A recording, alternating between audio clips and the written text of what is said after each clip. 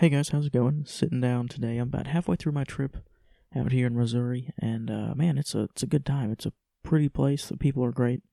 I got to go into some pretty serious windmill country today, and that was wild. It was like the future. It looked like a sci-fi movie. It was pretty sweet. But I was down in the southwest part of the state to start off the trip. So I was down in Springfield, and ran into a good friend of mine. She actually probably knows me a good bit more than I know her, and that'll all become very clear in the episode. But she was actually on the nominating committee for the committee that selected my national officer team. So it was pretty cool to get to sit down and talk to her again. I hadn't seen her in a really long time, and it was neat to get to talk about her perspective on that process, what it looked like, the things that she got to do and see and be a part of, and then kind of for me to get to talk to my side of things and what I saw going through it. So it was cool. It's something that not a lot of people get to see or be a part of unless you're directly involved in it. So it's a pretty interesting episode, and I hope you enjoy it. Thanks.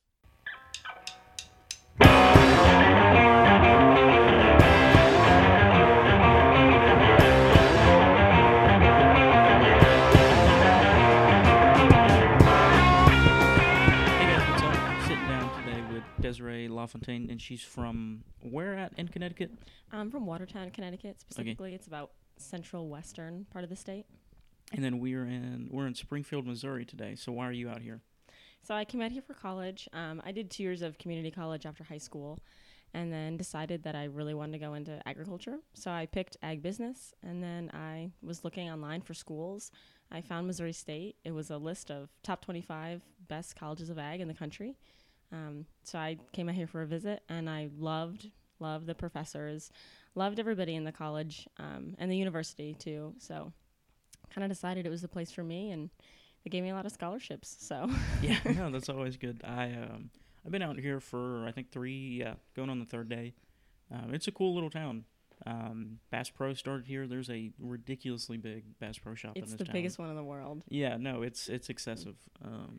They've got a museum. No, they've got like 3 museums and an aquarium inside of the store. So I spent like 3 or 4 hours in there, and then I walked over to the outlet store next door so I could actually afford something. But it's a neat little town. I'm not really sure what I expected from Missouri. I'd never been here before I flew into Springfield, but it's been a good time. I been out to a couple schools. Went over to Monet High School on the first day I was here, and then up to Ash Grove. Spent some time with them, and then I went to a place called Skyline High School, but it was pretty much all the high schools in that county all kind of came together and did some stuff with them. And then I'll be out here for another week. I'm headed up to Kansas City, and then kind of in that part of the state for the rest of the time. So they're keeping me busy, that's for sure. Nice, yeah, that's exciting. Yeah. You get to see a good chunk of the state. No, I get pretty much the whole western half of the state. I don't know that I'll get east very much, but yeah, no, I see a good bit of the state. It'll be good. It'll be a lot of fun. I don't know. Next week will be interesting. I'm doing like 2 or 3 schools a day, and I'll do 2-hour visits with each one. That's awesome. Yeah, that's which really is cool. fun. But that's a lot at one time. But we'll make it work. It'll be a good time. There's a lot of good FFA members out here. It's good to be kind of in more of a rural setting. I've done a lot of big cities and state conventions and stuff, which is fun. It's just very different than what I'm doing now, so it's been good. Yeah, that's what's nice about Springfield is that it is a big city, but surrounding it is all these little towns, and it's so spread out that it really has that little town vibe, even though you have everything you need because it's a city. Yeah, it is. I drove through downtown the other day, and it was definitely like the classic old school downtown. It was all the little brick buildings that still had the paintings on the side from the big signs, what they used to old school hardware sign. Yeah, they have a butterfly on the wall. Yeah. Everybody goes and takes pictures with it. It's really cool. Okay, I didn't see that. Have you seen the fork as well? The world's largest fork? World's largest fork. No, I saw that. I was looking up just stuff to do in Springfield, and I saw it, but I haven't actually been. No. It's cool. It's really neat. Everyone just goes and take pictures with it. Where is it? What is it? Why is it there? I have no idea why it's there. It's outside of a building, isn't it? Yeah, it's outside of a building, and it looks like it's standing up in a salad plate. So sometimes people go and they sit under the fork, so it looks like they're getting stabbed. Yeah, yeah, it's really cute. That's cool. It's just one of those places you got to see. That's interesting. I wonder if somebody was just you know what we need outside of our building today? A fork. The world's largest fork. or I wonder if they made it, and then they're like, I wonder if this is the largest fork in the world, and then they just like decided that it was. Guinness Book of World Records. I don't know. I'm just curious which. I wonder if they set out to do that or if they did it on accident. I don't know. That's interesting. I wonder. What's it outside of? Like an apartment building? It's like it has apartments and it has a lot of restaurants and stuff. Oh, okay. So it's just like a little community sort of thing within Springfield. So it's just right in the center, just a big old fork. That's interesting. It seems like every little town that you go to, and not that Springfield is like a little town, but it seems like every town has like one thing that they're like, we're the biggest this, or we have the world's largest fork, or the world's largest fork, the world's largest Bass Pro. Yeah, there's like so the big city where I'm from is the city of Valdosta, and it's like they always call themselves the winningest city in America. I don't know if that's true or not. ESPN did a thing on it one time when I was growing up, so I guess it's true. I don't know if it's still true or not. Is that football related? Yeah, for the most part. So and I have talked about this way too much in this podcast, but and it's in my keynote too, so I feel like everybody just thinks I talk about football all the time. But so I went to Lowndes County High School, which is the county that the city of Valdosta's in. And so football's a huge deal there. Our football stadium seats 12,000 people. We have an AstroTurf field. Like live, I think my junior or senior year of high school, we got an HD screen with live instant replay, and it's pretty excessive. And then the city of Valdosta has its own high school and its own school system, and it's the winningest high school football program in North America. That is absolutely crazy. Yeah, they've won something like 12 national championships. Like excessive amounts of stuff. Pretty much, if you don't. So my senior year of high school, we did make the playoffs for the first time in I think 10 or 11 years. And people like put moving signs in our head coach's front yard. Like, that's it's crazy. Ridiculous. So I'm originally from Connecticut, and I mean we had football at my high school, but it was in no way like the size and scope of your football team. I don't even think they won a game my whole high school career. I think the JV team won a game, I think my senior year, and it was a really big deal. But football games would happen and nobody would go. It was yeah, that's crazy. No, it was nice. We were big into sports, but football was definitely not one of them. No, football is pretty much the only sport where I live. The entire home side is 6,000 seats, and that sells out in season tickets every single year. That's crazy. Yeah, no, it's pretty excessive. And a lot of people give them grief for spending all that money on sports, but they make enough. The school makes enough money off the concession stands from one home football game to pay for all of the other sports for the rest of the year. So I mean, like, yeah, it was a big investment, but we've had the same stadium since the 70s or the 80s, and they've added onto it and updated it and stuff, but it's not like there's schools in Texas. Like, there's a school out in Texas that and people in Texas always like to act like they have bigger and better football programs than we do, but they don't. They just Texas spend way more money than they need to. There's a high school football stadium out in Texas that's supposedly like the best in the world, and it seats 12,000 people. So the same number of people as ours, and they spent something obnoxious like $70 million on it. Man, that's crazy. Yeah, which is ridiculous. And the thing is, too, like, coming to school in Missouri, it was definitely a culture shock, just not what I'm used to. Sure, but yeah. so many friends would, go home on the weekends, whether they had to, like, work or just they wanted to see their family, and they had to be home for the Friday night football game. And I was so confused that I was like, why are you going to a high school football game? Because I had just never known that. I knew football existed and it was the thing and people liked it, but we never went to football games in my high school. We didn't really go to any sport games, any athletics. It's just kind of the thing to do. And so I don't know if you've been watching it, the Little League World Series is on right now. I saw it the other day when I was out to eat. And it's kind of the same thing. I mean, like, people love the Little League World Series because there's no one's getting paid. No one really, like, at the end of the day, does it really matter? No. But, everybody who's playing in the game enjoys what they're doing. They're all nice. Yeah, they're competitive, but it's not like when you get into professional and college level games, and like people get bad attitudes and fight and yell and whatnot.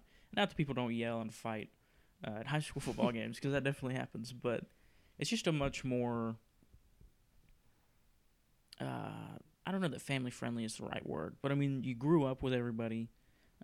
Especially like when I was in high school, I knew everybody on the football team. It's just a community aspect. Yeah, yeah. It's whatever the community does. Because there's really, honestly, if we didn't have high school football, we wouldn't really have a whole lot to do on the weekends. So it's just, I don't know. It's that kind of that thing the town gets to talk about. Mm-hmm. Yeah. So it's definitely an interesting beast in the South. That's for sure. And not that we didn't have other sports, but football is definitely the sport. Like I had a friend on the baseball team, and our softball team was pretty good. Our track team was pretty good, but I mean, people didn't really do much of anything else. I remember there was a guy, the school, kind of the next school up that was in our division. So I went to a really, really big high school. Mm-hmm. So I lived in the county, and there was one high school for the whole county, and there was an Air Force base that was something like a half or a third of the school that I went to. So I went to high school with 2,800 people, which is a lot of people to go to high school with. Absolutely. So the next school up that was in our division for sports, they had a guy, I think my junior, senior year, who signed a basketball scholarship to go play Division I basketball. And that was a big deal. That didn't happen a whole lot. And then I want to say there were some guys who went and played Division I baseball. There's a guy, the county north of where I live, we never played them in sports. They were a lot smaller. But the county, like my dad works in that county. That's where his vet office is. That's where our farm is. And he was actually my oldest brother's age. And man, his name escapes me. But he was the number one baseball prospect in America. Wow. And signed with them, like just signed in the major leagues. And I think he's up to AAA ball now. What's his name? I want to say his name's Caleb Cowart. That's but I could be off with though. that. Yeah, no, it was super cool. Yeah. I mean, then again, like from the other perspective, my high school had 800, just about, maybe give or take every few years. But sports were, everybody played sports. Everyone was on at least a team or two. And it was really nice to have the competition. But since we weren't known for sports, for being good at anything, it was a lot more fun. I remember I did softball freshman year. I'd done it all my life, and I did it freshman year of high school. And it was a ton of fun. We practiced all the time and had games, and we did not win all of our games. But, it was enjoyable just to hang out with friends and, play the game and not be so worried about, you don't want to lose a game or lose a championship or... Yeah, it's definitely a different mentality, that's for sure. There's been several times, because I'm obnoxiously competitive, and I think a lot of that definitely comes from where I grew up. Yeah. But, yeah, there's been several times where we'll be, like, playing a game or something, especially, like, softball at summer camps or different things. And it's like, all right, we don't actually have to win this game. It's all good. Like, calm down. But, yeah, no, it's interesting. There's a lot of people who take it very seriously. And for good reason. I mean, I know there was, I think, 5 or 6 guys that I went to graduated with me that got full ride scholarships to college for playing football. So I mean, yeah, it's a big deal, but it is. You definitely have to keep in mind that it's just a game too. If you can get a full ride to college, though. Yeah, no, it makes a difference. There's 2 or 3 guys from my high school that are in the NFL right now. That's crazy. Yeah, which is insane. One of them went to he went to the local college where we live too, and just ended up.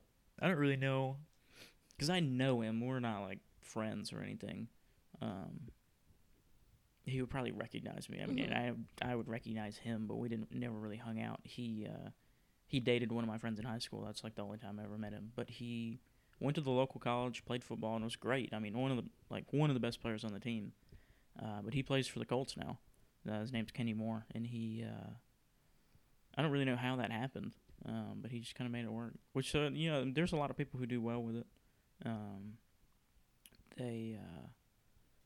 They went undefeated this year. The high school team did. That's crazy. It's awesome. I mean, which is think cool. It'd be cool to go to those games. Yeah, no, they their offense was really, really good this year. They set the school record for points scored. I think they played like 10 or 11 games total, 7 or 8 of which they scored over 50 points. I've been to a couple college football games, and they're exciting, but I don't know if they're as exciting as your high schools. Yeah, no, it's there's definitely a lot of colleges that don't have as big of a culture around their football teams as we do. They had people tailgated before our high school football games. It was really on Fridays. They would not let them into the high school parking lot until after 3:30. They would take over the parking lot. People would probably spend all day out there, yeah, if they would let them. You had to reserve your tailgate spot. Yeah, no, it was kind of ridiculous. That's a thing. That's cool. Yeah, no, it's cool. They kind of one of the frustrating things though is so after my senior year they made a new division in the state of Georgia. They made another larger division. It's called 7A. Mm-hmm. So most states only go up to 5A. But we go all the way up to 7A, and it's because the city of Atlanta is so big. And so they took the largest 44 schools in the state and made that 7A, and we're like 42 or 43 or something. So we went, destroyed everybody all season, and then got to the playoffs. And we made it to the second round, but when you go play a school in Atlanta that's got 4,000 students in it, 3,000 students in it, and we're at 2,800. There's just a lot more better players up there. So it's hard to do. There. Yeah, it's hard to go well. It's hard to go far in the state championship in the playoffs. But the other city, the city of Valdosta, their team's a lot smaller. Their school's a lot smaller, but they fit in their division a little better. So it's interesting. There was this past weekend actually there was a 3A school from the state of Georgia that played a 7A school out of the state of Alabama and beat them. Man, look at that. Yeah, so football is a big deal. That's for sure. Hey, that's exciting, though. Yeah, it was fun. So now we met.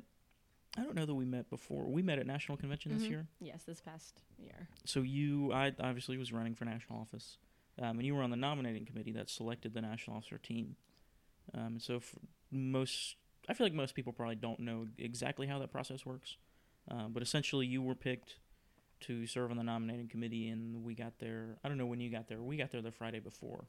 I think we got there on the Wednesday before. Okay. We had a few days of training and, just kind of figuring out how the process worked and, what our role was in that process and your role. And yeah, and you guys worked way harder that week than we did.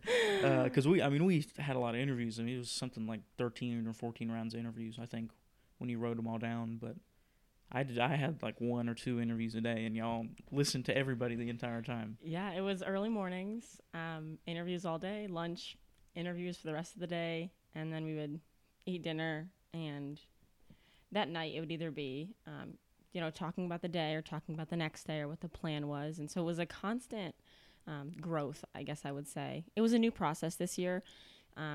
So they kind of took the parts from the old process that they didn't like, and they changed those, and they kept the parts that they did like. And so it was definitely more of an exploratory year of figuring out, okay, what went well today? What can we change for next year? How can we continually make this better? So I really liked that part of the process. It was nice to kind of sit down every day and say, okay, this went really well. Let's keep this. And it was really nice. We didn't get to bed too early. Sure, yeah. Yeah, no sleep at all. But, it was nice. It was exciting. The interviews were always fun. When you're interviewing, upwards of 40 candidates, it does. In the beginning, you think that your mind would get kind of blurred and people would run together. But in reality, it really wasn't like that. You really were able to sit down and take the time and give each candidate, the attention that they needed to be in that interview room. So it was a neat perspective, I have to say. Yeah, that would be really cool. Because I ran for national office twice, and I got to see what it was before, and then I got to see it again this year, and I definitely liked a lot of the changes that they made. I don't know how much you know about the way it was before this year, but there was a test the year before that they don't have anymore, which is great. Probably not a good test taker. No, I'm a pretty good test taker. The test itself was just ridiculous. It wasn't, and it was, I don't know, it was useful information, but it was also, by the time you get to that level of running for national office, people know all the basic stuff that you should know. People probably know that. So to make the test where people aren't getting perfect scores on it all the time, they just had really unnecessary information on it, who was the first star in agri-science, or who painted the mural on the wall in the National FFA Center, just stuff that's, I guess, is cool to know. FFA fun facts. Yeah, it's cool to know, but it's not really necessary. And it just took it took a lot of time to get ready for that, and I felt like that was not really what I should have been putting time into getting ready. Yeah, I think I liked how the new process was run, and I had a lot of friends the last few years that had gone through the old process and had found parts that they didn't like, and they didn't feel like they could, be themselves or kind of shine in their talents. And so, coming into the new process, I think I was skeptical, because the only things I had ever heard about the process were bad. And, I definitely had this thing in the back of my mind going, okay, what is this? Let me figure this out, because everything I've heard has been bad. And I was total 180, just sitting down and figuring out, okay, hey, this is what the process is. We had 3 days of training before all the candidates showed up. So we really got to understand, each other and the questions and the rounds and the different interviews and what all of those meant and what we were looking for in each round and, kind of the big picture as well. So it was really nice to be able to go through that process step by step before the candidates got there and say, okay, this was changed and this was why it was changed and this is what we hope that it will do. And then in those debriefs every night, we would say, did this accomplish the goal? And more often than not, that was yes, it was really nice to see that, change is good. Change is implemented. And it really works. We felt that the candidates were open and honest and, that was what we wanted. So, yeah, that's good. And I definitely think before the changes, it wasn't a bad process, but yeah, there was definitely parts where and for whatever reason, it had started off really well. But people had kind of figured it out, I guess would be the way to put it. People had figured out what they needed to say in what round in order to do well. And, that only gets people so far. Obviously, if you just tell them what they want to hear, people can pick that up pretty quickly. But, yeah, it took away, because of that, you kind of lost a lot of that freedom you had to say whatever you wanted because you felt like you had to say what needed to be said first. Yeah, so in the old process, everything was visible. You had your competencies, and then you had what's called a builder and an indicator, and that's just kind of a way to hit the competency. And so in the old process, those were completely visible. I remember I was helping one of my friends study for national office a few years ago, and he had all of these papers with all of these charts everywhere. And it was a competency and a builder and an indicator. And I remember looking at it, and I was so confused. I did not understand it, and I was like, how are you going to memorize these? Because at that point it was a memory game of, what do I have to talk about in this round to get the most points? And so that was really nice about the change, too, is that now all of those are completely new, but they're also hidden. So it's less of a game of memorization of the right thing in the right round and just kind of knowing, overall as a candidate, what's your goal and how do you want to present yourself? And then that's what you do every round. Your attitude or the words that you say don't change round to round because you know that the nominating committee is looking for a specific detail because that's not what the whole point of running for national office is. It's about going into the interview room and being yourself and answering those questions to the best of your ability.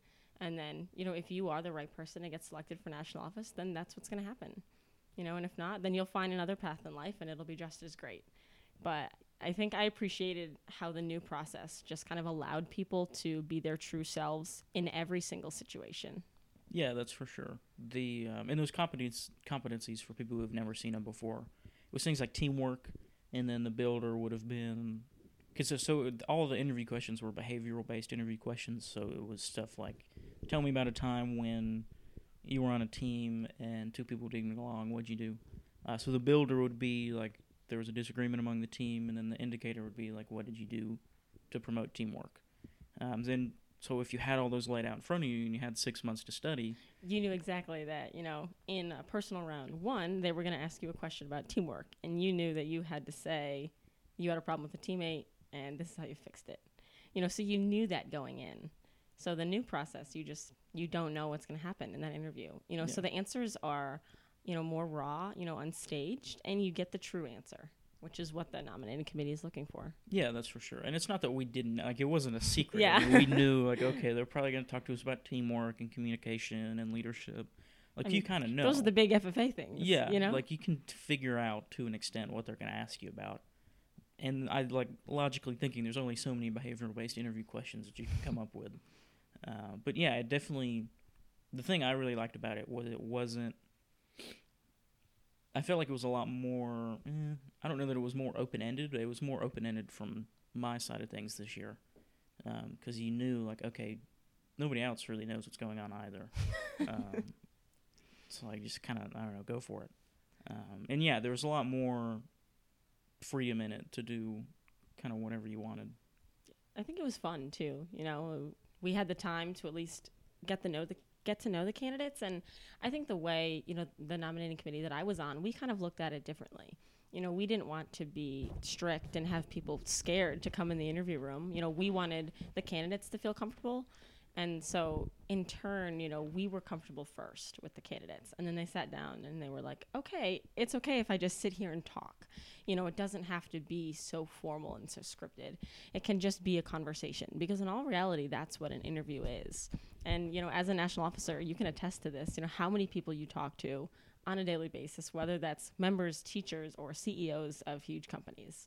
You know, and most of that is a conversation. You know, you're not sitting down having to say things exactly at the right moment, and it's a formal scripted thing. It's a conversation that you have to just naturally be able to kind of find your way in that conversation. Yeah, that's for sure. I talk to an obnoxious amount of people every day, the vast majority of whom I have never met before. And they know an awful lot about me, and I don't know anything about them. And that was one of the interesting things, too, after we got elected. Because I knew James Cashew was on the nominating committee before I got there, and he was about the only one. And all of y'all know an awful lot about us. But we don't, like, and there's a couple rounds, like the one-on-one rounds, where we can ask questions back. Yeah, if there's some extra time. But it's not, like, the point is not to get to know the nominating committee member. So I didn't really know anything about y'all until after the year, and we got to talk a little bit more. But yeah, no, I mean, by the time you get through 13 or 14 rounds of interviews, even if they're 10 to 15 minutes, I mean, that's a couple hours of conversation that you're having with somebody. So yeah, you can really get to know people really well, that's for sure. Yeah, I really understand what you're saying, because I feel like I knew you really well before you got elected. You know, like through the nominating process, like all the candidates, you know, you get to know about, you know, you get to know their history in FFA and like why they do the things that you do. And then, you know, you guys don't really know about us. We just kind of sit there and figure it out. But in a way, that's what the process is, and it's there for a purpose. So it's exciting, but yeah, no, it was interesting. I haven't seen everybody on the road. I haven't seen Sierra. I haven't really made it out to the West Coast a bunch. But yeah, I've gotten to see a bunch of people after the process. And it was funny because they could remember very specific things that I said. And I was like, how do you know that about me? And it was like, oh, yeah, like you listened to me talk for 2 hours one time. So, yeah, it was interesting to get to know them, that's for sure. So now, you didn't get randomly selected to be on the nominating committee? No, so there is an application process. So you have to get nominated by someone. Usually it's a teacher or, you know, someone on state staff. And then once your nomination is approved, you get an application. And I think the one that I filled out had 4 essays. They were about 1,000 words. And then it was a short video. So I think it was 3 minutes long, and it was just kind of introduce yourself and why you want to serve on the nominating committee. And then the questions were sort of the same thing, general, broad, but enough to get a good statement out of it. So, yeah, I put it in the application, and it worked. Yeah. So why did you decide to try to be on the nominating committee? So I really, I had always wanted to run for national office, you know, and it didn't work out in the cards. So I was kind of, after state office, I was looking for a way to still be involved because I still wanted to give back. And, you know, at that time, I didn't know what it would be.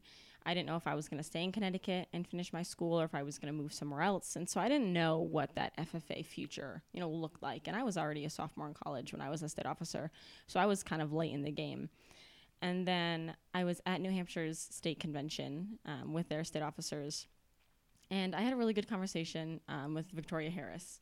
And we were just talking about, you know, national office and what it was like for her. And And then she brought up the idea of the nominating committee. And it was never really something that I had thought of before. I knew that it existed, knew that it was a thing. And she really, piqued my interest. I thought it was interesting. And I was like, I never really understood that side of the process. The only thing I knew about the process was from people I knew that got elected or didn't get elected. And, so everyone has their own opinion of it. So it's really interesting. And I kind of looked into it after that conversation, and I found out about the application, and I saw about some other people who had done it before and really enjoyed it. And so I figured I would just give it a shot, and I ended up being able to talk to a few more of the national officers that year and kind of just ask them more details about it, figuring out, was this something that I wanted to do, that I was truly interested in, and honestly something that I would be good at. I wouldn't want to put myself in a situation that it wouldn't benefit the candidates who are running, because it is such a big deal. It's national office. There's only 6 people every year. And to go from one person from every state to picking 6, it's a big deal, and it's kind of a big weight on your shoulders. So just being able to figure out those few months, was this something that I was really interested in? And the answer was yes. And I applied and got it, and it was super exciting, and I loved it. Loved the whole thing. Yeah, no, that's cool. It is a big deal. So for people who don't know, the national officer team actually picks the nominating committee for the upcoming year, and probably a week and a half ago, 2 weeks, something like that, we sat down and picked the upcoming one, and the names of which I don't think have been released yet. Or I don't know that any information has been released yet on it, so I probably better not share anything on here. But yeah, no, it is a big deal. There's this very odd moment right at the end when we finished picking the last person, and we had the 9 people, and then at this point we know who all the candidates are as well. So it has become very apparent. Okay, there's gonna be these are the 9 people who are gonna select 6 names off of this other list that we also have to find the next team. It takes a moment to set in. Yeah. You just sit there and you're like, wow. When we were there at convention, we were sitting there on Wednesday, the first day, and we were like, in a week and a half, we're going to have new national officers, and it was a weight on your shoulders. You were like, this is a big decision, and we treated it like that, which is important. We had some good adults that were there kind of guiding us through the process the whole step of the way. But it's really exciting, knowing that it was such a big decision that was going to impact so many people. And it really is almost like a thankless job, because, nobody really knows, who's on NomCom, and nobody really talks about it, and that's okay. And it's just exciting, and just intrinsically knowing, okay, we made a decision, and we elected 6 people, and look what they've all done throughout the year. And I've had a chance to see your team, not all of you. I think I missed a few of you, but a few of you I've seen more than once, and it's honestly exciting to be able to talk to you and see, okay, what did you enjoy the most? What was your favorite part? And trying to remember, from our interviews, what your personality was and kind of what you were excited about, and then to see you actually go out and do that. And I think that's so rewarding, at least from a NomCom perspective, is just to see you get elected into this role and then kind of grow and change with it, and be able to adapt and change the lives of everybody that you meet. And so it's really neat and really rewarding. Yeah, it would be. It is. It's one of those things that I feel like most FFA members, if they didn't know, probably just assume that the national delegates sort all that out at national convention. And I remember when I can't really remember when, but I remember learning about the NomCom for the first time, being like, oh, that's odd. That's not how I thought that would work. Not that I had an idea of what it was, but I was like, that's different than what I would have picked. And having gone through it a couple times, it definitely works really well. There's definitely a reason why we do it that way, and I don't know. It's interesting. I wonder from your perspective. There's a lot. Obviously, there's a lot of people who run, and please don't use any specific names in this or anything. And there's a lot of stuff that you can't share about it, which is fine. Mm-hmm. But sitting through those interviews, and you talked a lot about getting to know us really well, and seeing specific things. How easy was that to pick out? Those little personality things, good or bad, or just things that you could tell we were really interested in. Did that stick out really well, or was there a specific round where you could figure a lot of that kind of stuff out? It kind of depended on the person, honestly. Some people are very open and very bubbly. And then, personal round 1 is the first interview. So it's the first time that we officially formally meet you. And some people come in, and within the first 30 seconds, you kind of know exactly who they are, and you know their personality, you know what they stand for, and they just talk freely, and that's them. And you see that and you understand it. And then other people, it takes a day or two, or at least a few interviews, to kind of get them to feel comfortable enough with you to open up and share that true personality and, the motives and why they're here. And so, like I said before, we wanted to make the candidates feel comfortable, and that was a huge thing. It's like, we don't want somebody good to slip through the cracks just because they don't feel comfortable enough to open up in personal round 1. So it was a whole thought process. I mean, everything in that process is there for a reason, and it has a purpose and 10,000 reasons about why it should be there, it's interesting to learn. And so actually being able to, have our training and then start the process and go through these rounds, being able to see how easy it was for people to open up with 9 strangers that most of the times they didn't know us. Occasionally I had met some people during my year of state office, but they didn't know who we were. And so for them to just open up and start talking about their life, you can definitely see personality traits at the beginning. You can see who's quiet. You can see who's more of a loud, extroverted person. And so, yeah, it's neat. You can pick it out. And they're not really bad things. I mean, of course, there's some things that aren't as good as others, but it wasn't like, wow, that's a bad thing. Yeah. It was more so just realizing the good parts of people, and kind of what they bring to the table and how that would work as a national officer. Yeah, I feel like by the time you get there, there's no like, crazy people who make it to the national officer. There's no crazy mistakes. Yeah. There's no crazy people who make it to that level. Yeah, and that's the thing too. You go from 40-something down to 6. And it's not an easy decision because everybody is the best of the best in their state. And they have, they got elected to be their national officer candidate from their state, and then they have months and months of training. And, with that, I think the training that each person goes through is different, depending on who they are. I had some friends they would go to a bunch of teachers from high school. They would go to some college professors that didn't know about FFA. And then they would have a bunch of FFA mentors. So a lot of the times having a coach, wasn't just one person. It was having a variety of different people to coach them in different ways from different perspectives. And so it's neat to be able to see people, come in and we interview them, and you kind of get their background, and there are really no big mistakes because everybody at that point is the best of the best, and they have learned, about themselves enough to talk about that and talk about it freely. So it's, in the beginning, you look at it, and I remember thinking myself, like, how are we going to pick 6? There are so many good people here. How does it get down to 6? And a lot of my other nominating committee members, we all felt the same way. And it was, the process really kind of smoothed out that transition and just, following the interviews and the schedule, and it just kind of made it work. And then, sitting down at the end of the week, after we had made our decision, I think it was such a feeling of relief, but it was so content because I knew that a week before I had felt like I had no idea what was going to happen. We'd interviewed everybody and I was like, they're all great, and we had picked the 6, and it was just really easy on your mind saying that, okay, I know that we picked the right people for this. So yeah, it's a really interesting feeling. Yeah, especially the preparation process, I'm sure looks very different for y'all than it did for us. But I do think a lot of that kind of lends into the person too. I mean, there's a lot of different moving parts of that process.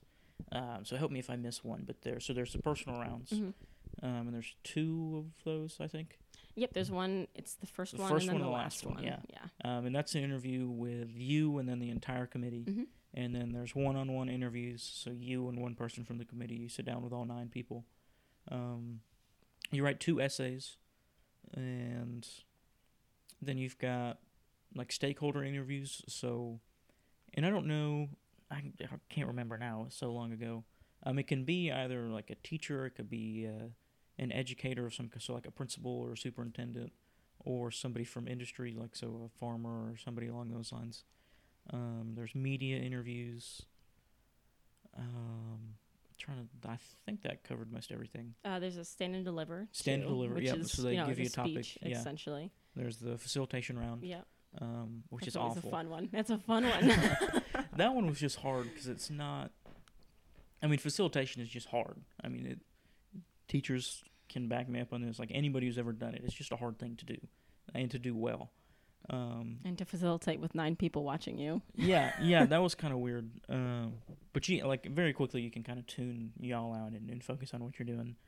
But it's a lot better after they made the changes that they made than it was before. So before I think you had 15 minutes to come up with a 5-minute segment of a workshop. And they kind of told you, they said, like, this is what you just did. This is what you're about to do. Do the 5 minutes in the middle, which is a very weird. That does make it challenging. Yeah, because it's not. I mean, no two people facilitate in the same way. And I do a lot of things differently than most people do, which I'm sure everybody says that. But to say like, all right, this is what just happened. This is where you're trying to go. It kind of narrows down what you can do a lot, and there wasn't a lot of freedom in that. And like having 5 minutes, you can't really. It's like 2 minutes of that is introduction and making sure that the people in the room know who you are and why they should listen to you. So I don't know. I just felt like it wasn't enough time to accomplish anything worthwhile.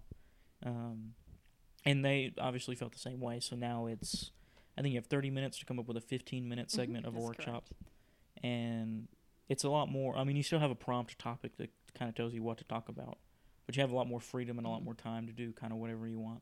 I think I really enjoyed the facilitation round because it was so, laid back in a way that every candidate facilitated in the way that they were comfortable. And so National FFA has a template for how to do a workshop, and a lot of states use it for their state officers, but there are a lot of states that don't. And so it was really interesting being able to sit there and watch people facilitate and see, okay, they didn't use the template, but they did this. And that was really, really cool. And saying that, hey, they used the template, they did great. And the template wasn't, a necessary thing, but it was neat being able to, see the differences. Because my state was one of those states that we used that workshop template. And so I was very familiar with it and, how everything built on each other. And it was awesome being able to see people that didn't use that and had a different way of facilitating. And it just brought out a different aspect of the kids that were in that room. And so it was exciting to see people, they said funny things and the kids laughed, or they said serious things. And, the kids kind of really felt that with them. And so it was fun to kind of be in that room and just, laugh when you guys laughed, and understand the serious moments. Yeah, because there's several of those rounds where y'all are in the room, but you're not actively participating, you're just watching. And one of the really cool things about the facilitation round is actually bring in live FFA members isn't the right way to put it. They are. I mean, they are, but so they bring in, I'm not sure how they figured this out, but they pick 2 chapters and bring them in every year. And I actually got to meet the ones that I had. They were from Paris, Tennessee, and I went to, it would have been at Tennessee's FFA camp is when I saw them. And I don't know, I was literally the very first one to go, which was hard because they didn't know what they were doing. I didn't really know what was going on. We were just sitting there watching. yeah, y'all were just sitting there staring at us. And I think that made them probably more uncomfortable than anything else. But it was cool to do that just because it was very different. I mean, because for everything else other than I think the media interviews and the stakeholder interviews, we talk to y'all. And we all hang out at the same hotel. So it's either you talk to the nominating committee in the interviews or you talk to the other candidates when you're not in the interviews. So to see a new fresh face was very, very nice. Yeah, I think you guys get to know each other real well. In the nominating committee too. We only were allowed to hang out with each other. Yeah, you guys seriously were only allowed to talk to each other. Yeah, we weren't allowed to talk to anybody else. It was truly. We were locked in a hotel for a week and a half, and it was nice though. My roommate, Anna Catherine, she was such a sweetheart, and we never went to bed on time. We would always just stay up talking for hours, and, it was exciting. It was nice. And just as a committee, we bonded, right away. We had inside jokes day 2, and it was really fun just as a group to kind of hang out and do this process together, because it is challenging and it's certainly fun as well. There's fun moments like facilitation round and But there's serious moments, you know, like personal round 2 is notoriously known for being serious, you know, and so candidates are like freaking out because they're like, what should I do in personal round 2? You know, it just has this stereotype about it. And just being able to, you know, as a group of nominating committee members, just being able to like, okay, this is what they expect, you know, how can we, you know, make that comfortable? So. Yeah, I can remember one time, and I was telling you about this the other day before we went live and we're kind of talking about it. We were in the hotel that we're in is a very oddly laid out hotel. It's called the Crown Plaza. It's in Indianapolis. It's a really cool place. It's an old train station. It's beautiful on the inside. It has the trains in it. It has trains on the second floor, which is kind of odd. But the elevators are in the middle of the hotel. And so I was walking towards the elevator, and I can't remember what I was coming from. But it was kind of after interviews had finished, but the nominating committee hadn't gone in the room to figure out who was on the team.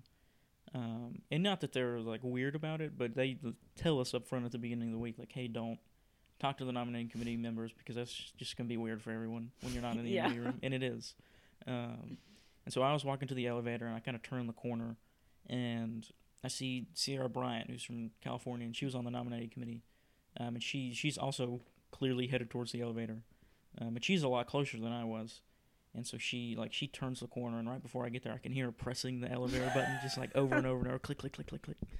And I felt really bad because I did not that I was going to be weird about it, but like obviously we weren't supposed to like talk, and it would be weird to stand on an elevator with somebody and not say anything. It's like the worst 15 seconds of silence. And so I tried to slow down, but I still ended up having to get on the elevator with her because I didn't want to just be like, oh no, you go ahead, and like wait, because that would have been just as weird. Yeah. I think the hardest thing is like being able to like see those people and make conversation, because you normally say like, oh, how was your day? But like I know how your day was, and you already know how my day was. So you're just kind of sitting there going, okay. Yeah, you know, I had a lot of friends that were running for national office when I was on the committee, you know, so I knew these people already, and it was just hard like being able to not talk to them in the way that I normally would, you know, because we were friends. So it was an adjustment, and it was just way easier to not see anybody outside of the interview room other than, we don't want to see them. No, that's for sure. Makes it weird. But yeah, that second personal round, which it didn't really bother me as much. But yeah, people take that one pretty seriously, and for good reason. I mean, it's the last time you sit in front of the nominating committee before they figure out who's going to be on the team. In some way, whether it's like done intentionally, whether they leave this for the last question or not. Like at some point, you pretty like whatever the last thing that you say to them is the last thing that you say to them. So there's a lot of intentionality and thought that goes into that. And a lot of people like cry and get all wound up. Like I didn't do that. It was very serious. And I had definitely thought about what I was going to say before I went in the room. But yeah, that's I don't know. That would be a rough day to have to sit through everybody's one of those. Yeah, and we had some deep questions too. You know, I remember that, and just sitting in there and asking the questions and being like, man, this is the last time that we're going to see this candidate before we have to make a decision about, you know, whether or not like national office is the right path for them, you know. And it's hard sitting there and seeing that interview and trying to figure it out, you know, and then going, okay, this is the good things, you know, this is the not so good things, you know, where can we go from here? I mean, that round was really nice in a way, though, because you really get to know the people. And I think it's set up that it's only a few hours that we spend with each individual candidate. So when you look at that and you say, okay, like 2 or 3 hours over an entire week, that's not a lot of time. But in a way, it's kind of the perfect amount of time, because we get to see everything about you from a different perspective, you know, in the different rounds, and how you interact with us, how you interact with members, how you'd interact, you know, with a stakeholder in a media round. And then personal round 2 at the end is just kind of a nice way to close that up, you know, to see everything and see how it comes together, and then let you have like one final conversation with the committee. But some deep questions, you know, not purposely meant to make you cry, but, you know, some people are criers and they go into that. But, you know, everybody kind of does what makes them, you know, most comfortable in that round. And that's That's the funny thing. Some people laugh, some people cry, some people were just, serious. They were just themselves. And I think that was the goal that we wanted during the whole process, was we wanted the candidates to be exactly who they were and no one else. And being able to sit in, personal round 2 and see that that was actually the case, that was a really rewarding thing to see that, okay, this worked, not just on our end, but on their end. Yeah, but it would be. Was there a round, and you may not have one, but was there a round that you can remember like very vividly that you like enjoyed more than the other ones, or you had like a favorite one? I really liked all the rounds, but I think that my favorite was probably the one-on-one interviews, because a lot of the times, like candidates would finish the questions early and it was timed. So you had a minute or 2 minutes to just talk openly, with a candidate. And it was nice to just stop typing for a second and sit back and be like, okay, what'd you do yesterday? How was your day? And because, you have 20 minutes of an interview every day, and then you have the whole day to do whatever you want in Indianapolis. And so it was almost nice to just have a normal conversation that's not being like critiqued. Every word you say is not being evaluated. It's just more of a relaxed vibe of, okay, like, thanks, you're here. Great. Let's have a conversation. So I think that was my favorite. And especially because I knew a lot of the people that were running, it was nice to say, oh, how was the rest of your state officer year? Or, what have you done since then? So it was a good way to catch up, but just be definitely more relaxed. So I love that one. That's good. Yeah, I definitely enjoyed those two for the same reason. It's the only one that you're allowed to talk back to the nominating or ask things of the nominating committee. They are not allowed to talk back to you in any other round other than that. Which is good for a couple reasons, because there are several times where I would talk about like archery or that's any number of the odd things that I do. And I'd be like, does this make any sense at all? Like, do you have any idea what I'm talking about right now? And they would say yes or no, and then I could clarify, which was good. But yeah, there's times at the end where it was just kind of like, I've talked to you for a really, really long time, and I don't know anything about you. Like, I want to get to know you a little bit more too.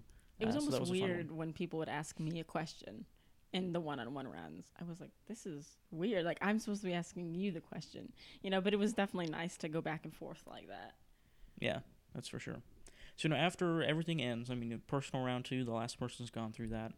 It's Thursday night, Friday night? Mm-hmm. Friday. Well, Thursday night, because we were free on Friday, yeah. And then, so at what point, like how quickly after that ends do you guys... I've always referred to it as going into the room. I assume you were in some kind of a room. I mean... What does that part look like? Throughout the day, we were in many rooms. But, we had most of Thursday to kind of, decide. And, a lot of that was... There was like an individual portion, and there was, the team, obviously. We were just getting together. And... It was a long day for sure. We definitely had time, but it was a long process, for the right reason. You have to pick the right people. So it was just neat to be able to, go into the room, as you say, and just kind of discuss that and discuss the different reasons behind who we chose, and at the end of the day, walking away from that room, like feeling so confident in the people that would soon be elected to national office. It was almost like a jittery feeling, you grow up in FFA and you see like, oh, national officers, it's kind of this bubble up there that looks really cool. And then being able to be on the committee and be so close to the process and kind of understand, why things are the way that they are.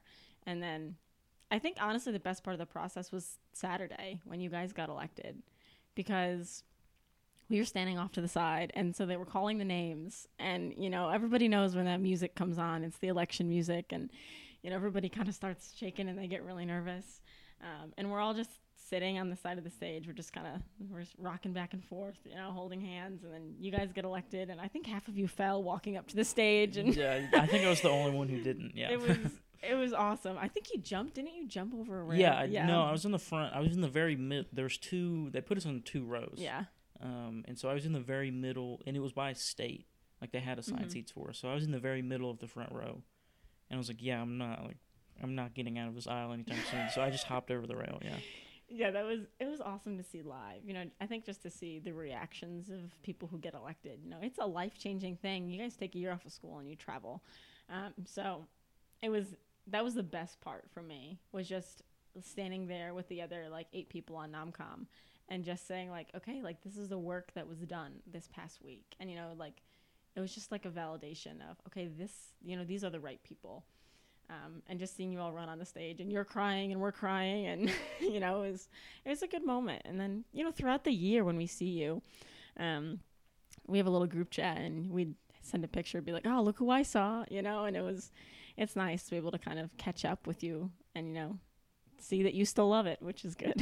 Yeah, that's for sure. It's been, but yeah, it's been a good year, but there was definitely that moment, kind of that same thing, where like they call your name out, you're on stage, and you're like, oh, this is weird. Like, I am a national officer.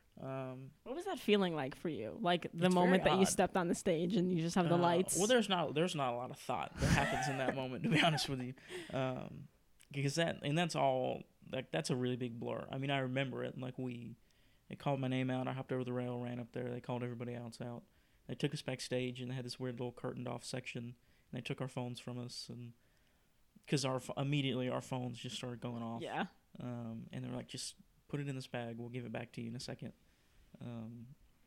And then they made us take everything out of our jacket pockets on the inside because we were about to take it off. And then they kind of explained, like, all right, like, you were actually on the team. You're not imagining this. And then they explained, like, in a second, you're going to go, like, we're going to take you back up there. You're going to go on stage. You'll stand next to your assigned person. They know who you are. Don't worry about trying to keep that in your head right now. Like, they've got you. You'll take the jacket off, put the new one on, and then come back off the stage. Like, it's not that you just stand there. It's not hard. And that was the first time that which I had met him before, but that was the first time we met our coach, Mr. Cody Back. He's been on a couple times. And he was kind of managing that and letting us know what was going on. But I don't know. It's very, like, it doesn't seem, I don't seem like a national officer. Like, to myself, there's never been a moment where I was like, I am a national FFA officer. Like, that doesn't, I don't know. It doesn't really happen. There's been several odd moments where, like, I'll see, because the back of our jacket doesn't have anything on it. And I never see the back of my jacket, so it doesn't register a lot. But I'll see a teammate or something, I'm like, oh, it's a national officer. And you're like, wait, I am too. Like, oh, yeah, that's me. But I don't know, it's just odd. Because it's one of those things where when you don't know them and you're not one, it seems like such a big deal. And then to be one and to have people get really uncomfortable when they meet you for the first time, or to have people want to take pictures with you, or I literally, no lie, I had several people ask me at their state conventions. They'd have the words escaping me, not a catalog. What's the word? The convention little notebook thing. You know what I'm talking about? Oh, like just the book, like the convention booklet. I think I've always just called it that. Convention booklet. So like, and my picture will be in there. So like, Ian's speaking in the session, blah blah. And people want me to sign that. Just famous. Really, yeah. No, I mean, to an extent, yeah, I kind of am, which is really really weird. Yeah. I mean, at no point have I ever done anything to need any of that. So it is odd to be in that position, but at the same time, it's like incredibly cool. I get to go places and do and see things that no one else really gets to see. I mean, this is Missouri State 34 out of the 50. 34 states in 1 year. In 1 year, yeah. And there's a couple, I think, like South Carolina I've been to before. In Alabama I've been to before, and I haven't gone there this year. So I think I've been to like 37 of the 50 states now, if I had to guess. I've been to 36, but that's a whole lifetime. You know, that's a whole lifetime of travel, and you've done it in a year. It's obnoxious. I live out of a suitcase. I literally travel full time. Like, even when I go home every 6 to 8 weeks.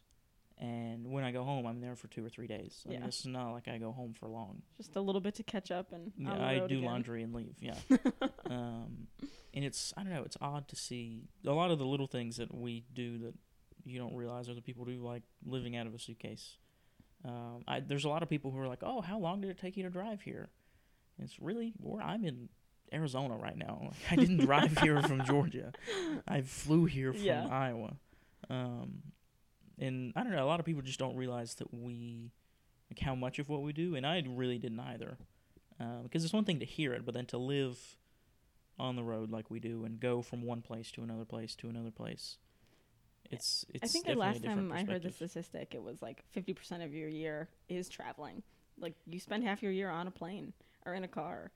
You know, you don't think about it until you live it, I guess. Yeah, no, I fly once a week, probably. Yeah. There was a solid 3-month span, probably from February to the end of May, where I would say, on average, I changed hotel rooms every day until state convention started.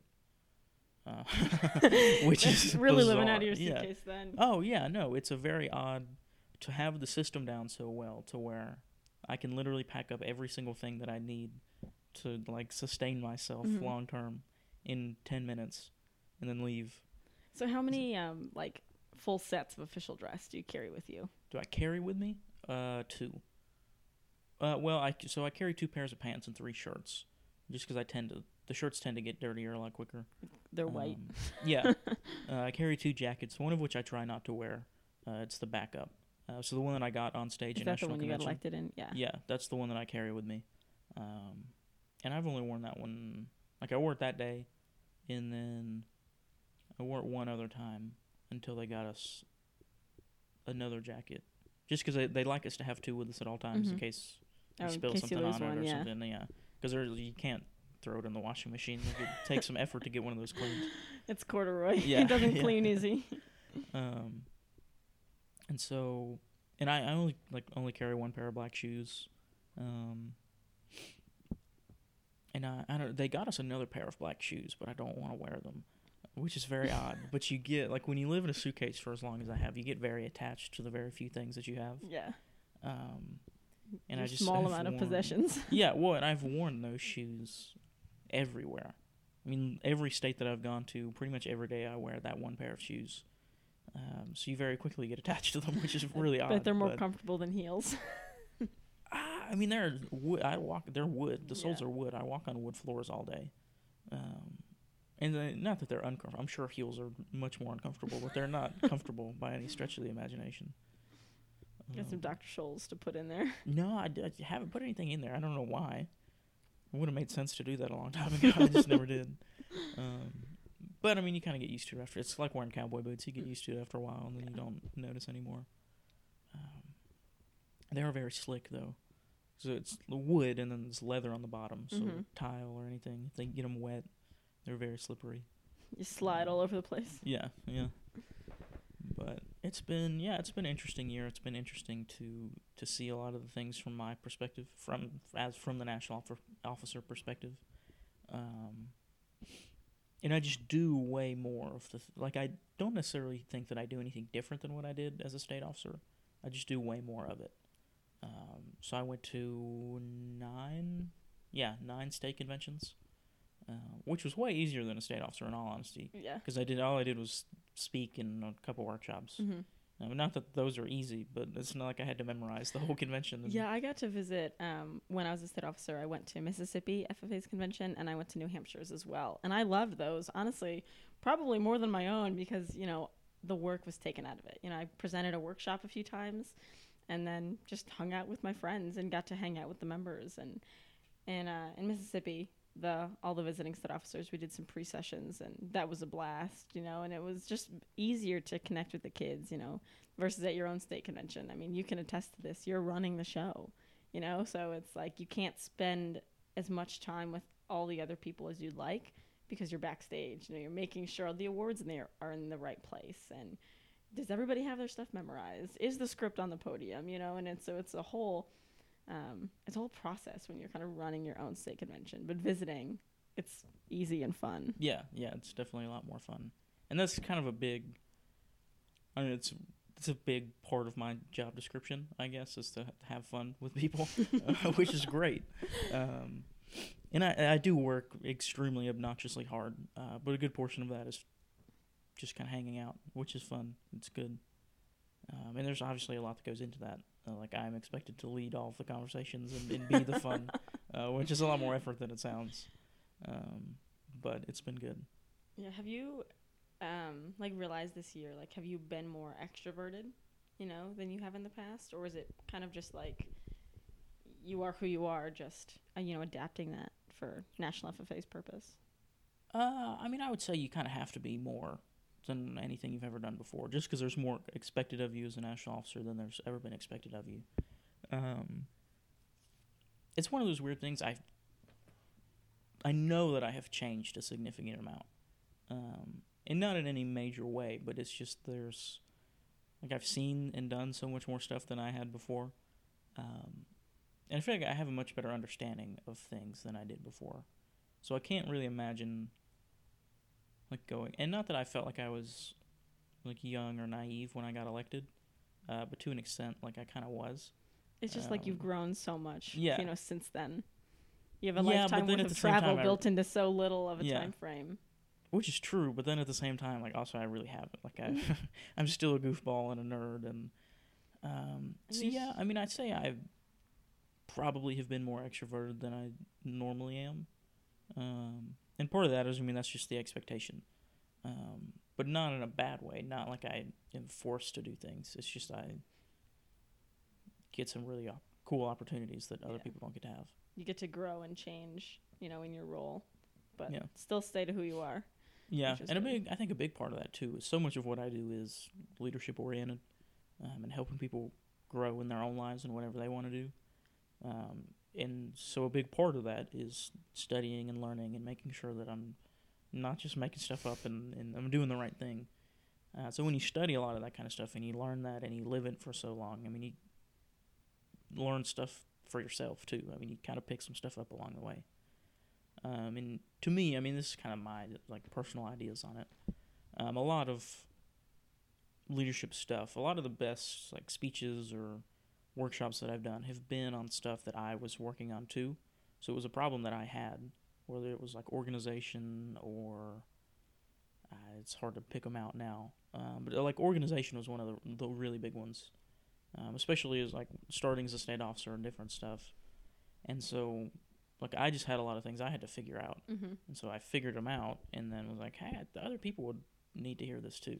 I think it's so interesting because a few of your teammates that I've talked to this year, they say that you're the one that kind of gets everybody in line. And if you weren't around, nothing would get done. Yeah. And it's funny that you say that organization wasn't your thing, because everyone I've talked to that's worked with you says, yeah, he's been super organized this year. Like he knows what we're doing when we're doing it.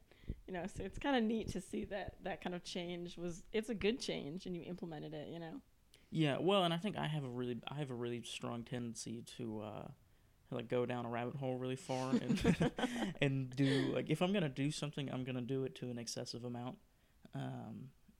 which is both a blessing and a curse at the same time. But yeah, definitely those. I don't know. There's a quote by John Maxwell, and then there's another one that I read that I can't remember who it is. Gosh, I want to say it was Tim Ferriss or Gary Vaynerchuk. One of those two said the other one, but the John Maxwell one is about your strengths, and he's talking about taking your best strength and making that better. So like if you're a 7 at writing essays and you can make that a 9, that makes way more sense to put your effort into than if your like poetry skill is a 3 and you can turn it into a 5. I don't know, just to pick an example. It's still a 5 at the end of the day, but a 7 to a 9 is a much more significant jump. And it's usefulness too, like if using your example, poetry is great, but how much are you going to use that in life? You know? But an essay skill, I mean, if you're in high school or college, you write a ton of essays. I have a ton of essays coming up this semester, so it's like improving a skill that you need is also like, that's a huge part of it too. And then the other one, so I get that Maxwell quote a lot, and I really like it. But then the other one, and I can't remember. I'm sure as soon as we turn this mic off, I'll remember who said it.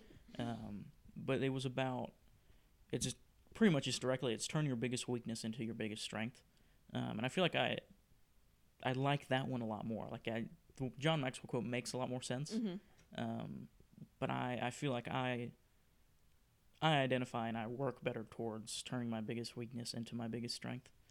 Just because, like, logically thinking over time, eventually, like, everything starts to get better. Mm-hmm. And I think doing those two things in tandem, working on your biggest strength and your biggest weakness at the same time, is probably the right direction to head in.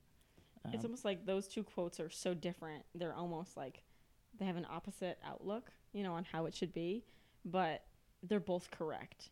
Yeah. And like in the way that you look at them. You hear the first one and you're like, yeah, I can justify that. And you hear the second one, you're like, yeah, that's right too. And they're almost opposite, but if you, like you said, you like to work both of them like at the same time.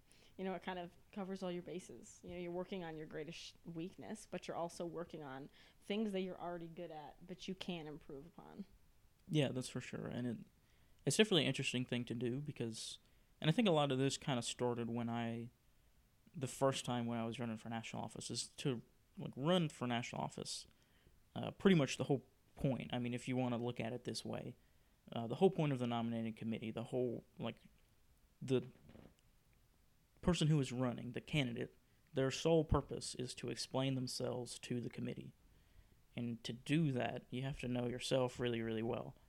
So you have to know, what are my biggest strengths, what are my biggest weaknesses, and that kind of stuff. And you also have to be able to, grow with those. You know, just being able to understand that you have a weakness is good, but then the next step is being able to understand that enough to be able to fix it. To figure out in the beginning, okay, I'm going to run for national office in 3 months. I'm really bad at, organization. And you're like, okay, I'm bad at it. You need to take that next step and say, how can I be better at it? What does this look like in my life? Because overnight, you're not just going to turn into a guy that has, a color-coded planner. It's going to take Which I don't have. It's like a different adaptability. Yeah. So you kind of have to figure out in your own life, finding that weakness and fixing it, figuring out what that means for you. Yeah, that's for sure. Especially when it comes to weaknesses and things along those lines. When you figure some of that stuff out, and then you're like, okay, is that really what I want to have to tell somebody else? When they ask me that question, is that really what I want to say? And then if the answer is no, then fix it and do something about it. So it's definitely an interesting process from both sides to run for national office or to be a part of the selection committee for national office. And there's been, there's a lot of people who, from the outside looking in, see it in very different ways than I think you and I see it. A lot of that is obviously, especially from your side, there's a lot of things that you can't talk about. Specific things about specific people. Specifically, most of the entire process I can't talk about. Yeah. And so this has been good to kind of demystify it a little bit. Because I feel like it's kind of a mysterious thing for a lot of people who aren't involved in it. Yeah, I think, and especially people look at it and they're scared. They're scared of the process. And oh, the process. You hear this term and you have no idea, what it means or what's, the depth to that, and just going through it now, I'm like, yep, the process. I kind of have this lighthearted, attitude about it. But it is, it's very serious. It has a very serious outcome. But the process, especially the new one, is built to bring out the best in people at all times. And I always tell people that ask for advice, and I'm like, just be yourself, because that's how the new process is built. That if you're just who you are at all times of the day, it's going to be exactly what the nominating committee needs to hear, and you're not going to have any regrets when you walk away and say, oh, I wish I talked about this. This is a big part of who I am. The whole process and the questions are guided towards figuring out who you are in every instance. Yeah, no, it's a great way to summarize it all up. I know you've got some stuff you got to do, and I got to jump on the road here pretty quickly and get headed up to Kansas City. But thanks for sitting down. It's good to catch up a little bit. Yeah, it's been fun. Yeah, it's been a good time here in Missouri. I'm looking forward to the rest of it. So I'll see you around. Awesome. Great. See you.